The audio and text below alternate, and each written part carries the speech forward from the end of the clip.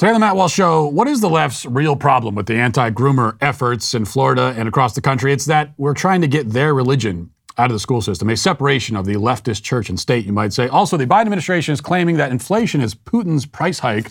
We'll take a look at the data and see if that claim holds up. Obviously, it doesn't. Plus, DeSantis puts policies in place to support fatherhood in Florida, which has some leftists upset. And a male prisoner, first identified as a woman and now identifies as a baby. And of course, that self-identity is being respected by prison staff. In our daily cancellation, a libertarian magazine laments the lack of porn online. Apparently, there isn't enough of this stuff on the internet. We'll talk about that and much more today on the Matt Walsh Show.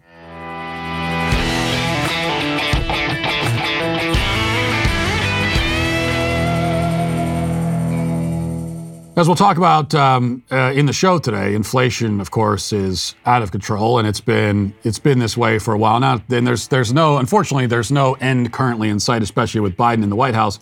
And one area where we see inflation more than ever is in the grocery store. Prices for beef are only going to get higher as summer approaches, and your favorite cuts will be harder to find. You can lock in your price and supply with Good Ranchers right now. That's the good news. Once you subscribe, your price never goes up, making Good Ranchers the best way to inflation-proof your meals. Shop Good Ranchers for all of your beef, chicken, and seafood needs. Good Ranchers only sells 100% American meat from local farms and ranches. They have signature steak burgers. They have pre-trimmed and pre-marinated chicken breasts, which are absolutely delicious and really easy to prepare. And the great thing about the chicken breasts I'm always telling you about is that it's like it doesn't matter what you do. They're not dry or anything. They're just great. Plus, their packaging makes it easy to cook what you want and save the rest, which keeps you from wasting anything. Get your $30 discount on prime steaks and better than organic chicken today. Go to goodranchers.com/Walsh to save on the quality that you've been looking for. Good Ranchers takes the guesswork out of the grocery store by sourcing everything from local farms and shipping it to your door. Use my code Walsh and enjoy your box of 100% American meat and your $30 savings. Order now to combat inflation with Good Ranchers, American meat delivered. You know, it's not often that I say this, but a rather brilliant tweet from a trans activist went viral yesterday. It was brilliant, of course, for none of the reasons that the activists intended, yet in an entirely unintentional way. I think it raised a number of important points worth considering in greater depth. The post, which has been liked nearly 100,000 times or so, says this in reference to the Florida anti-groomer bill. I wonder how these conservatives would feel if we passed a law making it illegal to teach your kids about religion until they were adults. And then the follow-up suggests a name for this legislation, which would be the Don't Say Bible bill. Now, the problem here, right off the bat, is that it is already illegal for a Christian teacher at a public school to teach their religion to the students. A teacher cannot stand in front of the class and announce that Jesus Christ is Lord and Savior, and all students must affirm this fact on their next exam or else receive a failing grade. Now, any teacher who did such a thing, and no teacher would do that or is doing anything like that, but would be promptly fired and most likely sued, if not worse. If the Christian religion is acknowledged at all in schools today, it is in the older grades as part of world history. The Bible may be taught as literature, which makes sense given that it's the most influential book in the history of the world. It's impossible to fully understand and appreciate much of classic literature if you don't know anything about the Bible, because so many of the themes and references and everything come from the Bible. But even that is rarely done in modern schools now. The fact is that the Christian religion, even as a simple fact of history and culture, has been all but erased from modern curricula. I don't say this because I think it ought to be that way. I don't. I'm simply saying that it is that way, which negates the point made in the tweet. But as noted, the argument does raise a couple of crucial points inadvertently, especially because this is certainly not the first time that someone on the left has drawn this sort of comparison. And it's an enlightening comparison because it, again, totally by accident, correctly situates LGBT ideology in its place as a religion in its own right. It's a religion with its own sacred texts, its own priests and priestesses, its own traditions, its own holy days of obligation, its own saints and martyrs, its own sacred symbols, its own notions of sin and virtue, its own story of redemption. It has its own God, too, which is the God of the self. And it has its own sense of the supernatural. Souls who get trapped in the wrong body and so forth. A very supernatural, spiritual kind of concept. In fact, you can't even begin, you can't understand gender ideology at all because it's incoherent, but you can't even begin to understand it. You can't get close to the proximity of understanding what they're trying to say unless you first understand that this is a spiritual claim that they're making, that this is a spiritual belief system. And then you kind of get in the door, and then you're confused because it all starts to break down. But that's the kind of thing we're dealing with. Now, the difference is that the leftist religion, except in Florida now, is taught in public school. Even in Florida, it can still be taught outside of the earliest grades. And even in the earliest grades, it can still basically be taught. It's taught not just as a cultural reality, but as an actual fact. The children in school are required to affirm the tenets of this religion. Now, I wouldn't have a problem, actually, with the kids learning at an appropriate age about the LGBT religion as a cultural reality, like being made to understand that the dominant religion in the culture you live is this, and here's what it teaches. At a certain point, you do have to introduce your kids to that fact, not when they're in kindergarten, but they are entering into a culture that is run according to this religion. For their own sake, they should understand a few things about it. That's not what's happening in schools. It's the tenets of the religion are to be affirmed by the kids. They're made to adopt its language, observe its traditions, pay reverence to its holy figures. They're indoctrinated into the faith. They're taught to worship its God, which is the self. Or more accurately, the God they're made to worship is their idea of the self. Because in the leftist cult, you don't so much worship your actual self as your deluded perception of yourself. You kind of worship what you want yourself to be. Self-worship, in the traditional sense, is bad enough, but it's not even as bad as the sort of self-worship that you find in the LGBT religion. Because the latter is a self-worship completely severed from reality, from anything stabilizing or real. The adherent of this faith worships a self that hardly even exists.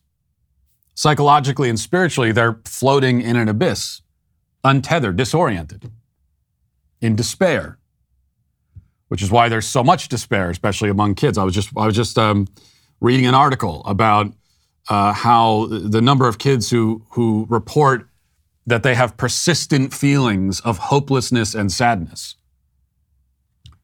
And if you look at a chart which measures this kind of thing, you're going to see that number, that line going up and up and up year after year after year.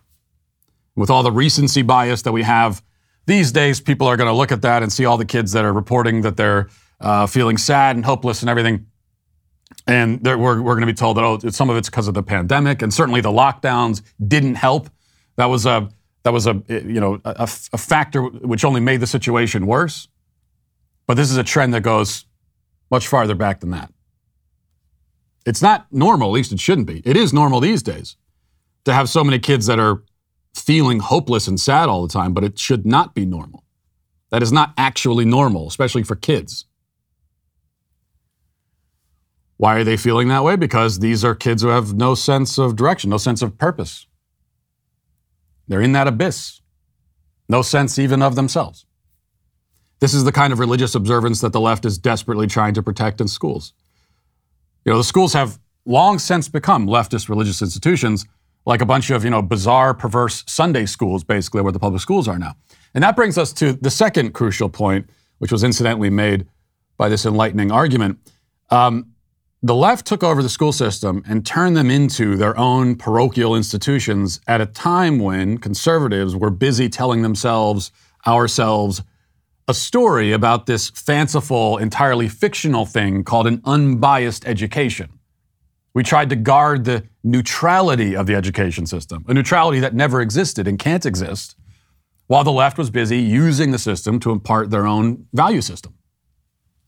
Now we're finally awake enough to be playing defense, trying to purge some of this leftist lunacy from the system, which is good, but it is just defense. We will really be awake when we realize that there is no such thing as a neutral education. We should not be trying to go back to the unbiased education that never existed and can't exist. Instead, we should be educating our children into our own value system, our own principles, our own, in this case, correct moral code. There is no such thing as education divorced from values. Even an education imparted by robots couldn't achieve that because robots have to be programmed by human beings. And as long as humans are involved, there will not be true neutrality. In the case of the education system, there shouldn't be. The ultimate purpose of education, after all, is not simply to impart information. Computers can do that. The purpose is, at the most fundamental level, moral formation is to shape and guide our children. The left wants to shape them into something deformed, shape them into something shapeless, and guide them into that abyss. It's our job, and we use education to do this, to point them in the right direction. Now let's get to our 5 headlines.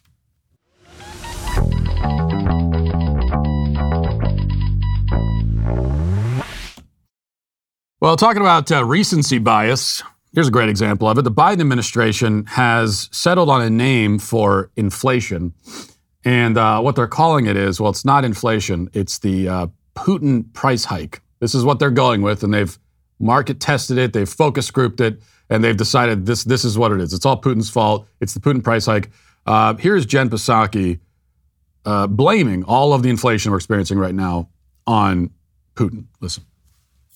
So because of the actions we've taken to address the Putin price hike, we are in a better place than we were last month. But we expect March CPI headline inflation to be extraordinarily elevated due to Putin's price hike. And we expect a large difference between core and headline inflation, reflecting the global disruptions in energy and food markets. So core inflation doesn't include energy and food prices. Headline inflation does. And of course, we know that core inflation, energy, the impact of energy, of course, on oil prices, gas prices, we expect that to continue to reflect what we've seen the increases be over the course of this invasion. And just as an example, since President Putin's military buildup accelerated in January, average gas prices are up more than 80 cents. Most of the increase occurred in the month of March, and at times gas prices were more than $1 above pre-invasion level. So that roughly 25% increase in gas prices will drive tomorrow's inflation reading. And certainly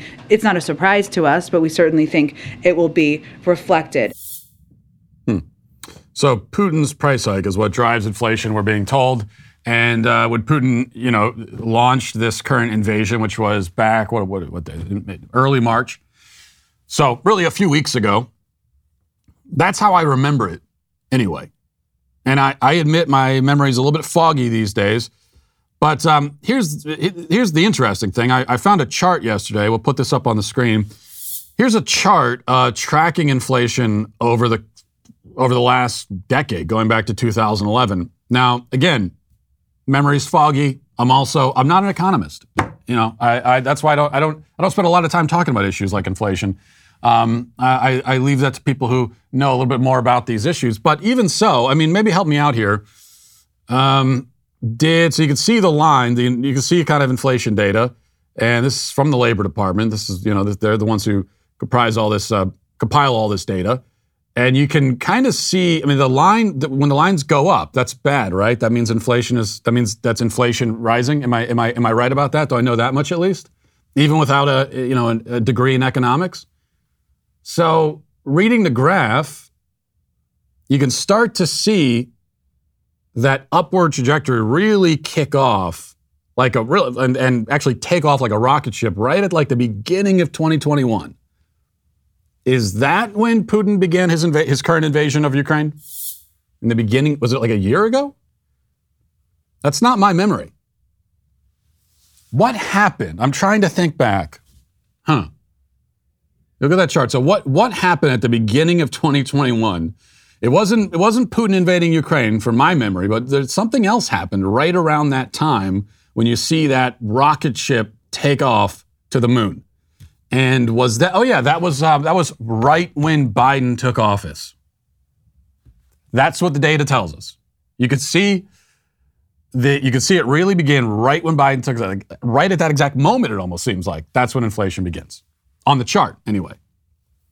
And they want us to believe that this is Putin's fault. In fact, here's an article from Bloomberg in January this year. So this was a couple months before the invasion began. It says, U.S. consumer prices soared last year by the most in nearly 4 decades. So speaking of last year, 2021. sapping the purchasing power of American families and setting the stage for the Federal Reserve to begin hiking interest rates as soon as March. The Consumer Price Index climbed 7% in 2021, the largest 12-month gain since June 1982, according to Labor Department data released Wednesday. The widely followed inflation gauge rose 0.5% from November, exceeding forecasts. So this is from the beginning of January. They're saying the year before, consumer prices were soaring. And so this rise had already begun. And you see an almost, when I say rise, it's like a vertical, it's pointed vertically all the way up. And that had begun, a year before, more than a year before Putin's invasion began. And they're hoping, the Biden administration thinks that we're all a bunch of morons. And they're hoping that we just forget about everything that happened before this past March. They just forget about the fact that we were, even if you don't follow the economy that closely, we were talking about inflation and problems with inflation and gas prices rising before that. People were noticing it and feeling it before that. They're hoping that we just forget about it. And the problem is that their hopes will not be entirely in vain for a lot of people. And it's not because people are dumb. I mean, there are plenty of dumb people out there, especially the ones that happen to vote Democrat. But also, we have the memories of fruit flies because we're so distracted and there's so many, we have so many informational inputs coming in all the time. And so you're overwhelmed by information every single day, and that's how we quickly forget things that happened even a few days ago. And so it's never been easier for them to pull a trick like this, to take this phenomenon which had begun before and to blame it on something that just happened. And by the way, now I know that I said when you look at the chart, that's just looking at the chart, looking at the graph, you can see inflation, which really seems to have the current spike that we're in the middle of right now seems to have started around the time when Biden took office. That's what the graphs tell us. Does that mean that Biden taking office caused inflation? No. Now, Biden administration's policies have not helped. They've only made it worse. But this also is not because of Joe Biden that we're having inflation right now.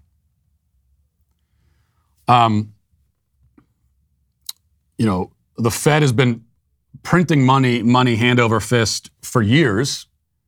And then you could go back to when the lockdowns began. When the lockdown started, they shut down the economy. And then they started printing even more money and handing out checks to people, whether they needed it or not. And when they started doing that 2 years ago, many of us, because this is another thing that you didn't need to have a degree in economics to understand. You shut down the economy, you start printing money, you start handing money out to people. You're going to have to pay the price for that in a very literal sense. Those chickens are going to come home to roost eventually. And I think a lot of people thought that, well, they did all of this and then the economy kind of opened back up again. And at first it seemed all right. And so I think people just thought, well, I guess we got away with that one. No, there's a little bit of lag time.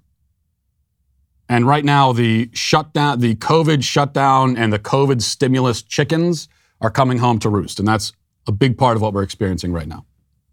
That was entirely foreseeable. Which means it's not just Biden's fault.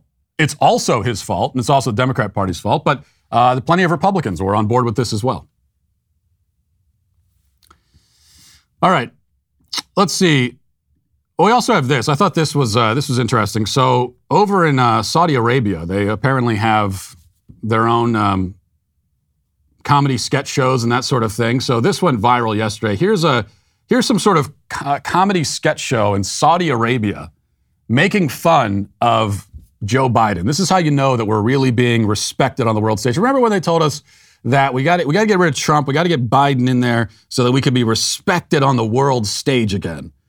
We're very worried about how we're perceived on the world stage. At least some people seem to be. The media thinks that we should be concerned about that. Personally, I don't really care that much.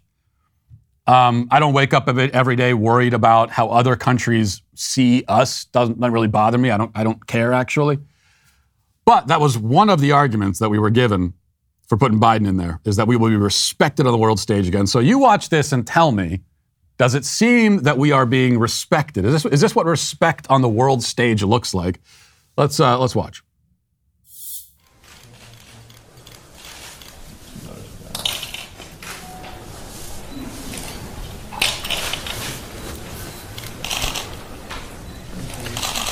Thank you very much. Today, we're going to talk about the crisis in Spain. Yeah, we're going to talk about the crisis in Africa. Russia. And I want to talk about the president of Russia, Putin. Putin, listen to me. I have a very important message to you. The message is, and the president of China, I didn't finish Russia. Yes, sir. Thank you to correct me, First Lady. Damn. Thank you very much. God bless you, and God bless. Thank you all. Hallelujah. Clap to your president. Clap to your president right now. It's pretty good. That's better. It's better than SNL, at least. That's a better Biden impersonation than we get on SNL. And I got to say, their Kamala is a dead ringer. Their Kamala impersonator is, I'm pretty sure, a man, but he's also a dead ringer for Kamala Harris. So that's how we are seen on the world stage. If you're worried about that, that's how we're being perceived right now. And although I said that I don't really care how the world perceives us, I guess I should amend that slightly. It's not so much that I care about being respected by other countries, whatever that would even mean. But the perception does matter, just in the sense that if other countries perceive that we are being run by a dementia patient, if they perceive correctly that we're being run by a dementia patient who is totally oblivious and has no idea what's going on, well, that perception on the world stage, especially by our enemies, is a national security crisis. So as it relates to our national security, I guess I do care about that. I do care about the fact that our enemies can look and see that this is who's driving the car right now. All right, this is from the Daily Wire. It says, Florida Republican Governor Ron DeSantis signed a bill on Monday to provide more than $70 million to support fatherhood in his state. DeSantis penned the recently passed bill during a live stream video on Monday morning. House Bill 7065 passed in the state Senate in March unanimously following a 117-0 unanimous vote in the House. The bill will require, quote, the Department of Children and Families and Department of Juvenile Justice to identify and meet the needs of duly involved children within a specified time frame, requiring prenatal and infant health care delivery programs to include certain father engagement activities, requiring the Department of Children and Families to contract for the development and implementation of the Responsible Fatherhood Initiative, and to provide grants to community-based, not-for-profit organizations to offer certain mentorship programs, and designated the month of June as Responsible Fatherhood Month. Well, the month of June is already, I believe, Gay Pride Month. So, but now it's going to be designated Responsible Fatherhood Month. Maybe a little bit of an irony there. I don't know. We won't get too deeply into it.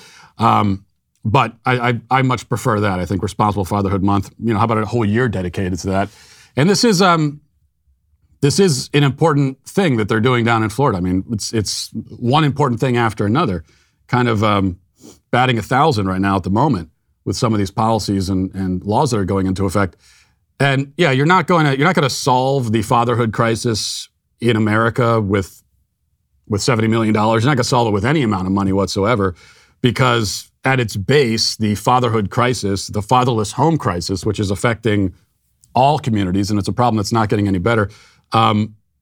Fundamentally, that's a problem of men having kids and choosing not to stay home and raise their kids. And it's not just men responsible for that either. It's also, in many cases, women who decide that their kids don't really need a father around.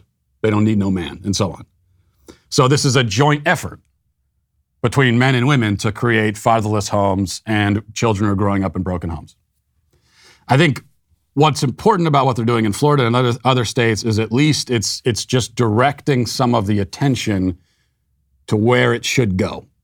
And yeah, there's some money too, and the money's fine. But the main thing, I think, even more than the money, is attention, is focusing people's attention on this problem. Because we aren't going to solve anything. We're not going to have any cultural, societal improvements until we start at the home. And the fact is, we've got millions of kids being raised right now in homes without fathers. And it turns out that kids actually need their fathers, just like they need their mothers. Parents, we're not interchangeable parts. The family unit is not like Mr. Potato Head doll, which is not even a Mr. Potato Head doll anymore. I guess it's just a potato head doll where you could just change out the parts and everything, and it'll all be fine. The family is structured a certain way by nature, by God, and if you get outside of that structure, there are serious consequences. So it's good that we are focusing on that at least, or to the extent that we can redirect our attention to that problem. I think is a very good thing. Tony Dungy, by the way, he's a former NFL coach. He was on hand for the signing because he's been outspoken about this issue, about the problem of fatherless homes, which is really important. And you need men at that level with some kind of cultural credibility. He's a guy coming from the NFL and everything, talking about this problem. So he was on hand for the signing, just kind of supporting the bill. And the left noticed that, and they were not happy about it. So a lot of big accounts on Twitter were attacking Tony Dungy. The Palmer Report, for example, says Tony Dungy revealed his true self a few years ago when he said he wouldn't want an openly gay player on his team. So, of course, he's appearing alongside anti-LGBT extremist Ron DeSantis. When people tell you who they are, believe them the first time. David Dennis Jr. said, Tony Dungy, exactly who we thought he was. Of course, Keith Olbermann was very upset. Spoiler alert, I worked with him. Tony Dungy's reputation is not spotless, and his Michael Sam comments disqualified him from being considered an example of loving fatherhood. And a lot of other tweets like that. Very upset at Tony Dungy because he's associating himself with Ron DeSantis. And why is he associating himself with Ron DeSantis? Well, just because there is actually in Florida, a bipartisan effort, it seems, to support fathers. But you can't do that, especially if you're going to associate with Ron DeSantis at the same time. I want to play this for you. So this was interesting. This is another contribution from Libs of TikTok. Well, Libs of TikTok didn't contribute this, but at least found this and showed this to us. So here's a viral video of someone explaining why you should use her pronouns. But I think the reason that we get is kind of interesting. Listen. You got so close to the point and then ran away from it as soon as my boyfriend tried to explain it to you. So I'll try and explain more now, I guess. The point is we want people to put in the emotional effort to see us as we actually are. Because what you've described is a situation where somebody is memorizing pronouns rather than actually trying to see the person in a new light with the new information. I don't want you to see me as a woman and then remember to use he, him pronouns. I want you to see me as a dude, you know? And when it's a situation like I described in this last video, I see it as you seeing them as a cis person and just taking the any pronouns as a cop-out to any of the emotional work. The point is empathy. Do the emotional work. So that's really important because this is always the case with the left that we have to at a certain point come to understand is that it's never enough. It always starts with this. So we're seeing the same. We've seen this same pattern over and over again, and now we're seeing with the pronoun thing. Which it begins with the first thing that they ask. And initially they do pretend that they're just asking. Where they say, will you respect the way that I want to be identified? And it doesn't mean I'm not encroaching on you, I'm not imposing anything on you, but just respect me. And when you're talking about me, can you, like, what is it to you? What's the big deal? I have a certain word that I prefer, and why can't you just use that word?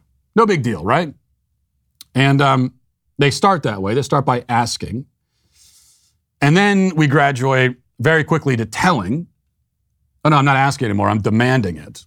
And if you don't do as I say, then, if you're in Canada, for example, you might go to jail for it. So we're going to put laws in place. And they're advocating for laws like that in the United States, anti-conversion therapy laws, because now to misgender someone by using their biologically correct pronoun, that's conversion therapy. So there'll be legal penalties for that. And if there aren't legal penalties, then we're gonna kick you off of social media platforms and all the rest of it. So you go from asking to telling, but then you get to the point where, okay, even if you're doing exactly as you're told, and you're being obedient, and you're cooperating, that is still not enough. Because now, you have the verbal assent that they are demanding. But now they're going to peer inside your heart and soul, and they want to know that you actually believe. Don't just say what they want you to say. Believe what they want you to believe. It's your requirement to actually believe it. So they are going to try to get inside your mind and tinker with it to change the way that you actually perceive reality. How quickly we went from, what's the big deal? It's not a big deal. Just say a word. Doesn't matter. That's all. Just be polite. How quickly we go from that to, you must adjust your perception of reality for my sake. And as things perpetually speed up in our culture, we graduate from just asking to telling to even that's not enough. You must actually believe and celebrate. It used to take a few years to travel that path, and now it's like a few months. And all of it is entirely foreseeable. On a similar subject here, this is from the Post-Millennial. It says, a biological male inmate imprisoned for life for strangling a cellmate to death in 2004 and previously identified as a transgender woman is now demanding to be treated like a baby by prison staff and wants to be given diapers and baby food. According to the Daily Record, 36-year-old convicted killer Sophie Eastwood, formerly known as Daniel, was sentenced to prison for life back in 2004 after strangling cellmate Paul Algie with shoelaces.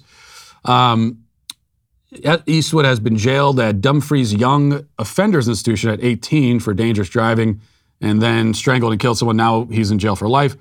In 2016, Eastwood then claimed to be a woman. Originally, he said he's a gay man, and then he said, well, okay, it turns out I'm actually a woman. And this was in a psychologist session in prison.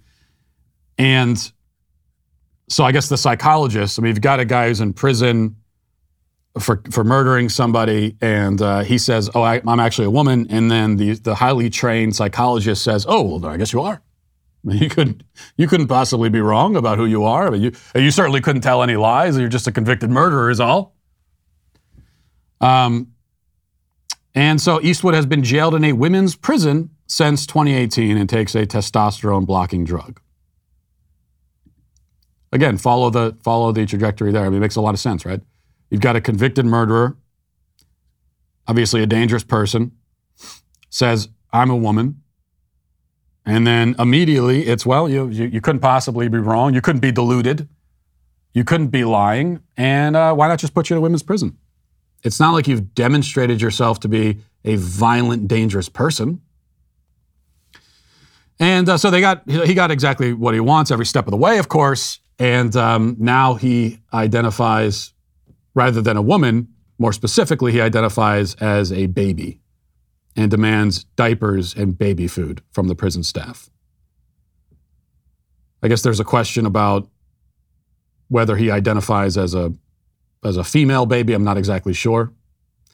But he identifies as a baby, and he's being given, that's how he's being treated by prison staff. There's no end to it. Once you remove yourself from reality and you start to, you declare that we have to affirm someone's alleged self-perception, no matter how far that self-perception is from reality, of course there's no end to it. Why not just release him from prison? I guess if he's a baby, then who puts babies in prison? This is a human rights violation. Can you imagine? But he identifies as a 1-year-old. What kind of backwards society would put a 1-year-old in prison, for God's sake? So just release him from prison entirely. Why not? All right, I want to play this for you, too. Cam Newton is a free agent quarterback in the NFL, and he was trending yesterday for some comments he made in an interview that have upset a lot of people. Let's listen to those. Had a perfect example of what a man was in my life by my father. Mm-hmm. My parents has been together for 36, 37 years now, and it's a beautiful thing. Mm-hmm. I grew up in a 3-parent household, my mom, my father, and my grandmother. And I knew what a woman was, not a bad. Okay, what's the difference? A woman. Okay. A bad is a person who's just, you know, girl, I'm a bad bitch. You know, I'm doing this, I'm doing that. I look the part, but I don't act the part. Okay. You know, and it's a lot of women who are bad, and I say in a way not to degrade a woman, but just to go off the aesthetic of what they deem is a boss chick. Mm-hmm. Now, a woman for me is handling your own, but knowing how to cater to a man's needs, mm-hmm. right? And I think a lot of times when you get that aesthetic of like, I'm a boss, like I'm a this, I'm a that, no, baby, like, but you can't cook. Okay. You don't know when to be quiet. You don't know how to allow a man to lead. Can't say those things these days. That is highly offensive. I mean, even though he's saying something that almost every man in history can relate to a certain extent. Well, you can't say those things. Now you have to keep in mind that Cam Newton, he says that he learned how to be a man and all that kind of thing. I don't think he's exactly the role model for a good father and a good man. I think he has, he's got kids by several different women and all that kind of stuff. So not exactly, not a lot of room to talk. Not exactly himself a role model for men. But of course, what he's talking about is like, well, you want a woman who understands a man's needs, just like a man should understand a woman's needs. In fact, if you go further into that clip, there's another clip that it cuts off right there. He continues talking. He talks about how men should be catering to the needs of women. And so there should be this kind of, what he's trying to get to, you have to decipher it a little bit, but he's trying to get to is the complementary nature of the man-woman relationship. And he wants a woman who has some of those kind of feminine characteristics. God forbid. But you just can't talk about that anymore. And so you've got a lot of people who are, confused, and they want certain things out of relationships. We talk a lot about the situation that single people are in, especially younger single people, and how horrendous the dating scene is right now. And one of the many things that makes it so difficult is that you've got men and women who sort of naturally want certain things out of relationships, but they can't even talk about what those things are. Because they're told that it's shameful. So if you're a man and you want a feminine woman, God forbid you'd like a woman who can cook or something, you can't talk about that. It's a shameful thing, you're told. So you're not supposed to want that. Well, then what are you supposed to want exactly? Well, the culture doesn't provide any answers there. So you're just sort of stuck in neutral. Speaking of bad marriages, I've had this clip that before I get to comment section, I think we'll just play very quickly. I think I did promise we would not return to the Will Smith slapgate, and we're not going all the way back to slapgate, but I did last week as we got to the end of the slapgate discourse, I did make the point that I think the real villain in that whole thing, Will Smith is responsible for his actions, which were insane, but the real villain I think is Jada Pinkett Smith, his wife, and just kind of I think reinforcing that point. Here's a video that resurfaced. I don't know when it's from. It's from a few years ago, I think, of Will Smith and his wife. And just watch this. You kind of see what their marriage is all about. Esther Perel is coming to the table. She's going to be at the red table. Would you say she has been instrumental in you and I redefining our relationship? I would say don't just start filming me without asking me. Oh, my goodness. If you could film me. Esther, come help us again, please. I'm still dealing with foolishness. Because she don't just Would you say that she helped us heal the hurts that we caused between one another? My social media presence is my bread and butter, okay? So you can't just use me for social media and not, don't just start roll. I'm standing in my house. Don't just start rolling. Please watch us stare at the red table because she's helped us a lot. Can't you tell? That's actually hard to watch. I actually feel a little sorry for the guy, I got to say. I mean, you got to stand up for yourself as a man in your relationship, and he clearly has not done that. But now you can relate. Like, I think every man is in this position where the woman pulls out the phone, wants to take a picture, whatever. And I know me, it's like I'm never in a position where I actually want to take a picture. And that's the bane of my wife's existence, because if it were up to me, there'd be no, except for this show and what I do there'd be no footage of me anywhere. So there is a little bit of this, this push and pull in a relationship. But when your husband clearly says, I don't want to be on camera, and you keep shoving it in his face, I think that kind of shows where that relationship is. But he needs to, this is not that I can give, it's probably too late to give marriage advice anyway, but at a certain point, you have to stand up for yourself a little bit in your relationship, which I don't think he's ever done pretty clearly. Well, you heard the big announcement a couple weeks ago, 2 announcements actually. What is a Woman, the movie, and What is a Woman, a book? The book, which are both coming very soon. The movie's coming in May. The book is coming in June. There's still so much that we cannot tell you about these projects. We really can't tell you almost anything about them except what you get from the title and the teaser, which you can find at whatisawoman.com. You can pre-order the book. A lot more on both these projects coming very, very soon. But go to whatisawoman.com, pre-order the book, watch the teaser. More on the way. And we also have this coming, which is just tomorrow, where we're a little over a year into Joe Biden's presidency, and it's been nothing short of a disaster, from gas prices to the war in Ukraine. Safe to say the leader of the free world is not up to the challenge. Not only that, but massive corporations like Disney are showing us what they really have in mind for our future generations, which is complete leftist indoctrination. That's why you should tune in to catch an all-new episode of us discussing what's happening and how we're actively fighting it on Backstage tomorrow, with myself, Ben Shapiro, Jeremy Boyd, Michael Knowles, and Andrew Clavin. It streams tomorrow at 7 o'clock Eastern, 6 p.m. Central on dailywire.com and on our YouTube channel, Daily Wire. Don't want to miss it. If you're not a member yet, head to dailywire.com/subscribe and use code BUILDTHEFUTURE for an enormous 45% off your membership today. Let's get now to the comment section. Do you know their name? They're the Sweet Baby Gang. This is from Colson Duggan. Says, Matt, your destruction of the smug libertarians was quite good. However, I don't think you fully refuted the last points. I'm curious to hear you articulate your position better. Her description of her pervasive obsessive anxiety was definitely abnormal and irrational. My wife suffers from the same thing, so I've seen it firsthand.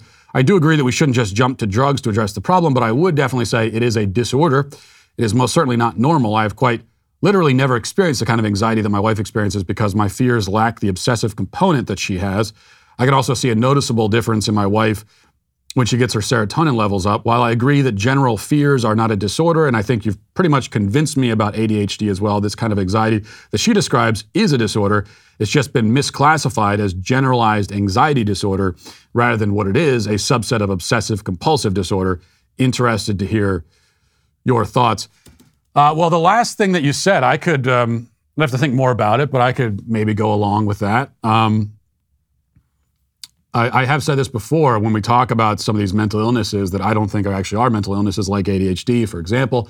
I do think that what's going on is many times you have normal behaviors, normal emotions, and so on, personality traits that are just medicalized and categorized as a mental condition when they're not. But I think that explains a huge portion of these cases. And then what about the smaller portion that cannot be explained that way? I think some of them probably have been miscategorized. I'm not taking the position that mental illnesses don't exist at all. I just think that we need to recalibrate how we view mental illnesses and start and maybe start from a real basic level of defining what exactly they are, which I don't think we've done. And once we have that conversation, then I think we're still going to be left with some mental illnesses, not 300 like they have in the DSM right now, but some. I mean, so you take, for example, like an obvious one I think would be a schizophrenic. or someone who's hallucinating and that kind of thing. Like clearly, this is someone who's, for lack of a better term, crazy, right? What we used to just call crazy. Now we say mental illness. So that category exists. I'm not saying your wife is schizophrenic, but you have that sort of category. And I think that's a pretty small category in comparison to the 300 mental illnesses that we have right now. And so you say some of these cases are just miscategorized. I don't necessarily disagree with you. It sounds like you don't really disagree with me because I am skeptical of the diagnosis of generalized anxiety disorder. And if you're saying that you've seen a disorder characterized this way, that clearly is a disorder, but you think it should be categorized, it should be put in a different category, then I don't think there's much of a disagreement there. The thing with anxiety is, going back to anxiety and not OCD, it is, as I argued yesterday, a basic fact of the human condition.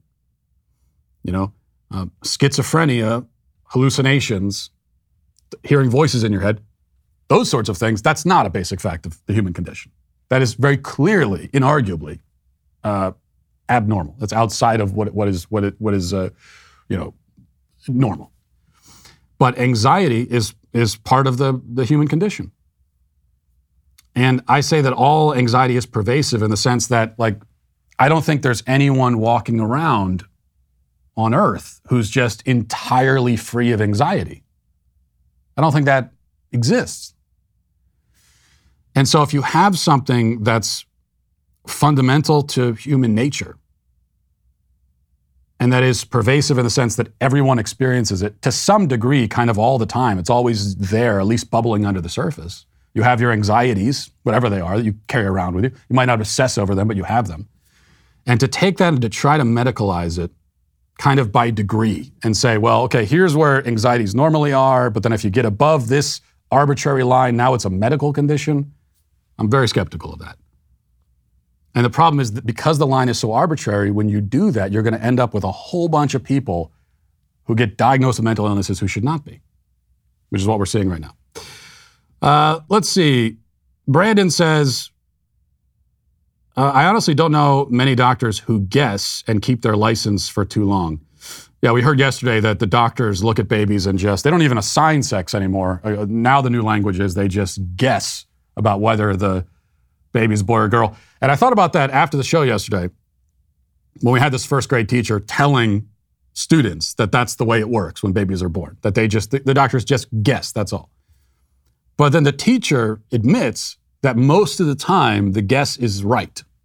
It's only a minority of occasions when the guess is wrong.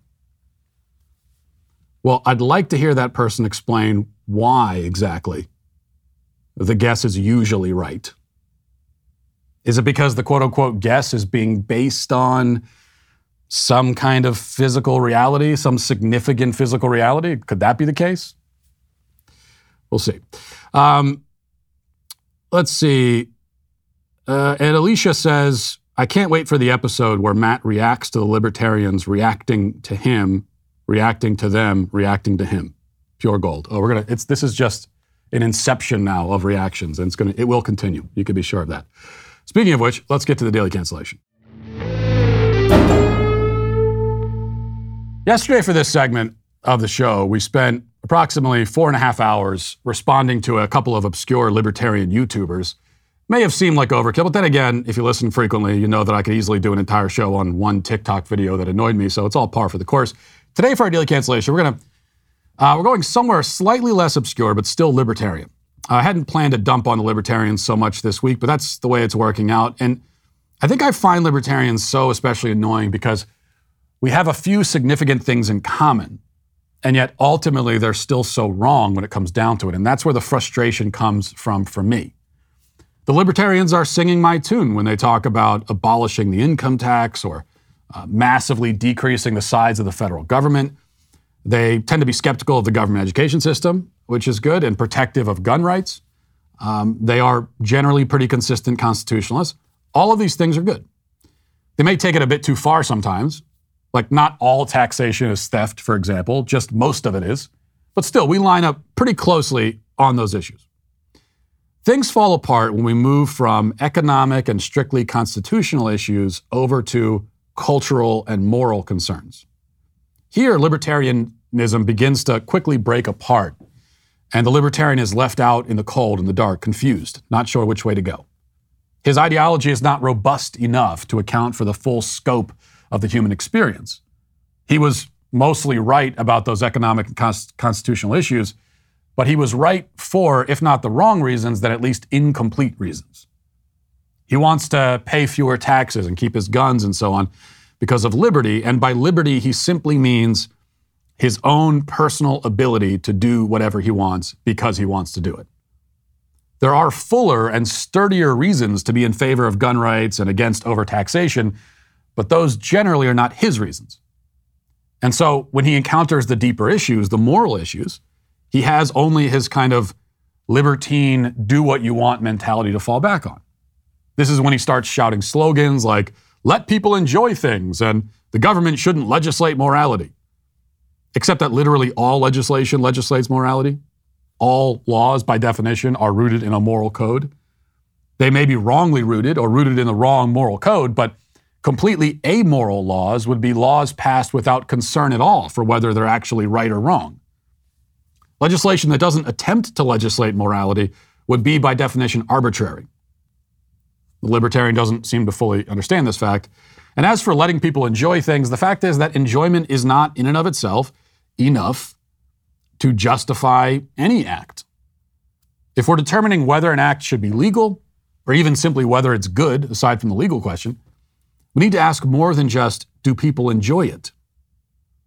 And when it comes to that enjoyment, we also need to reflect on the nature of the act and consider the sort of pleasure that's being derived from it. Take almost any self-destructive and harmful act, and you'll find people who enjoy it. That is, they take pleasure, however twisted from it. Should we simply leave people to their self-destructive pleasures, even if the pursuit of that pleasure is actually making them miserable and causing despair in the long run? These are all questions that libertarianism cannot answer and refuses to even consider. And that long preamble brings us to an article in the Libertarian Reason magazine written by writer Elizabeth Nolan Brown, titled The New Campaign for a Sex-Free Internet. It's a lengthy article that can't be fully analyzed in this segment, but the basic gist is that Brown is upset about the fact that due to rule changes over at sites like Pornhub, fewer amateur wannabe porn stars are able to whore themselves and their bodies out for a quick buck. Brown is deeply concerned that there is now a tragic scarcity of whoring on the internet. So reading now, it says, for more than a decade, both amateurs and professionals shared their sometimes sweet, sometimes weird, and often graphic sexual activity on Pornhub. Launched in 2007, not long after YouTube, and with a similar free-for-all spirit, the site represented a new wave of adult entertainment in which anyone with an internet connection could partake and anyone with a digital camera could become a star. Now, quick sidebar here. We have already started on a precarious note with the writer's claim that the graphic sexual content on Pornhub is sometimes sweet. I would have thought that sweet would be something like, I don't know, bringing flowers home for your wife just because. I wouldn't think of it as like humping somebody on camera and posting it to the internet for profit. Maybe I just have an old-fashioned sense of romance. Probably so. Continuing, dubbed tube sites, Pornhub and its various peers began to dominate web traffic generally and porn consumption specifically. These sites trod on porn's established business model, but for savvy sex workers, the tube site network could provide a way to break into the business or reach audiences directly without the porn industry's usual middlemen.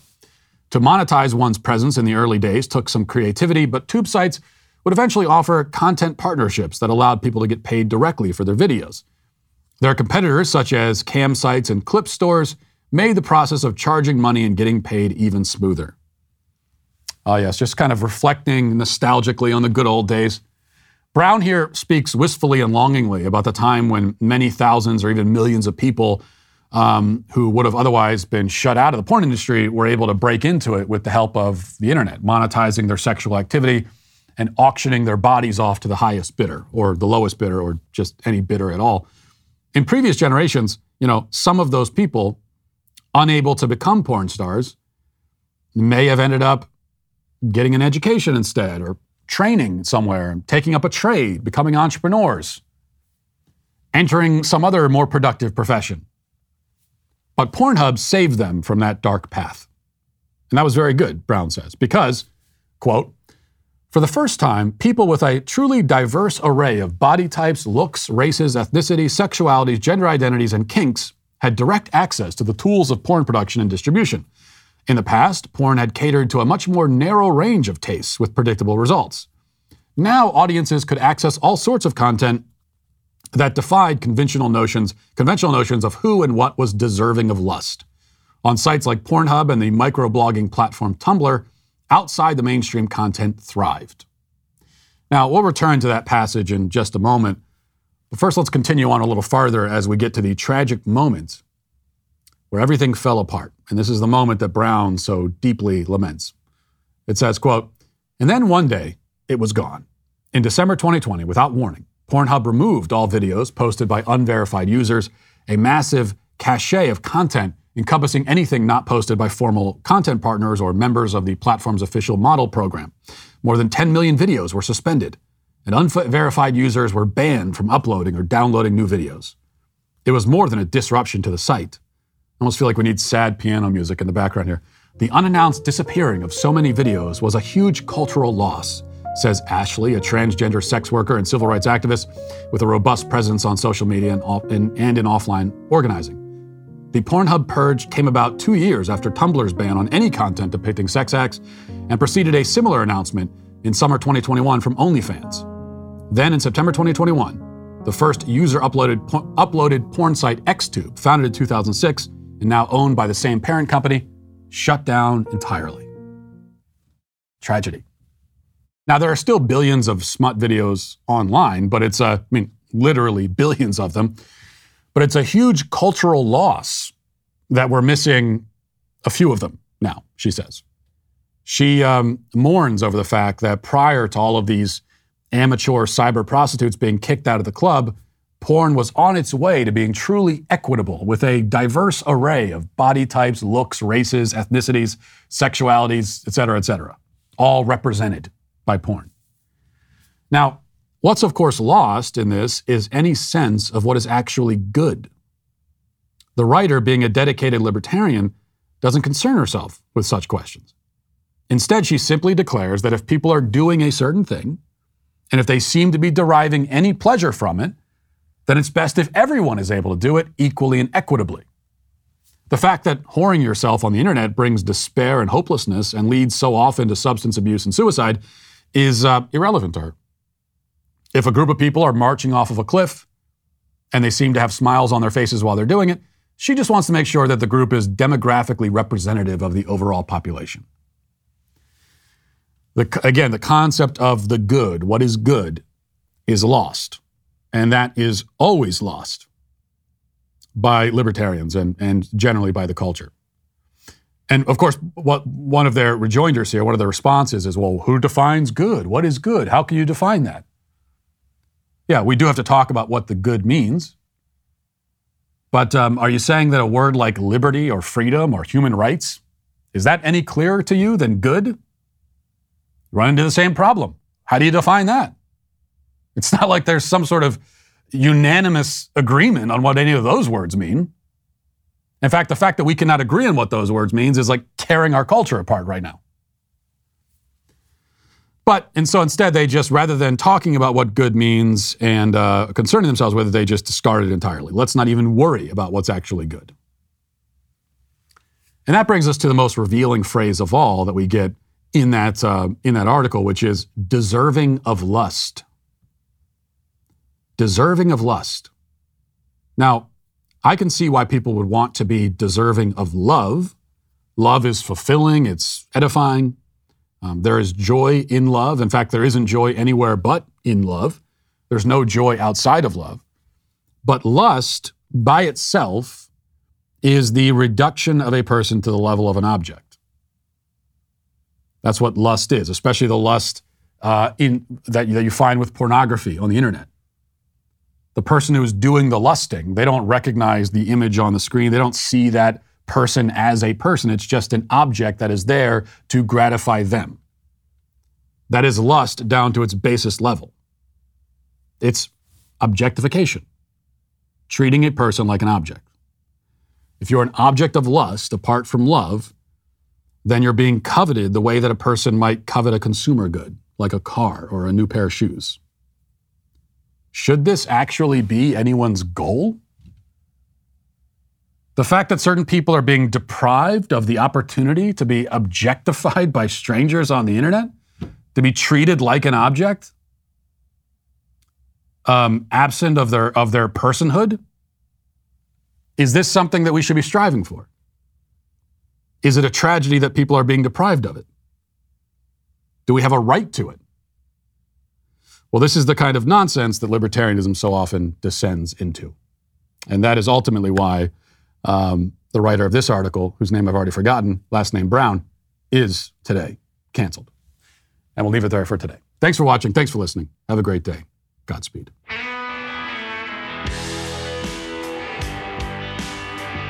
Well, if you enjoyed this episode, don't forget to subscribe. And if you want to help spread the word, please give us a 5-star review. Also, tell your friends to subscribe as well. We're available on Apple Podcasts, Spotify, wherever you listen to podcasts, we're there. Also, be sure to check out the other Daily Wire podcasts, including The Ben Shapiro Show, Michael Knowles Show, The Andrew Klavan Show. Thanks for listening. The Matt Walsh Show is produced by Sean Hampton, executive producer Jeremy Boring.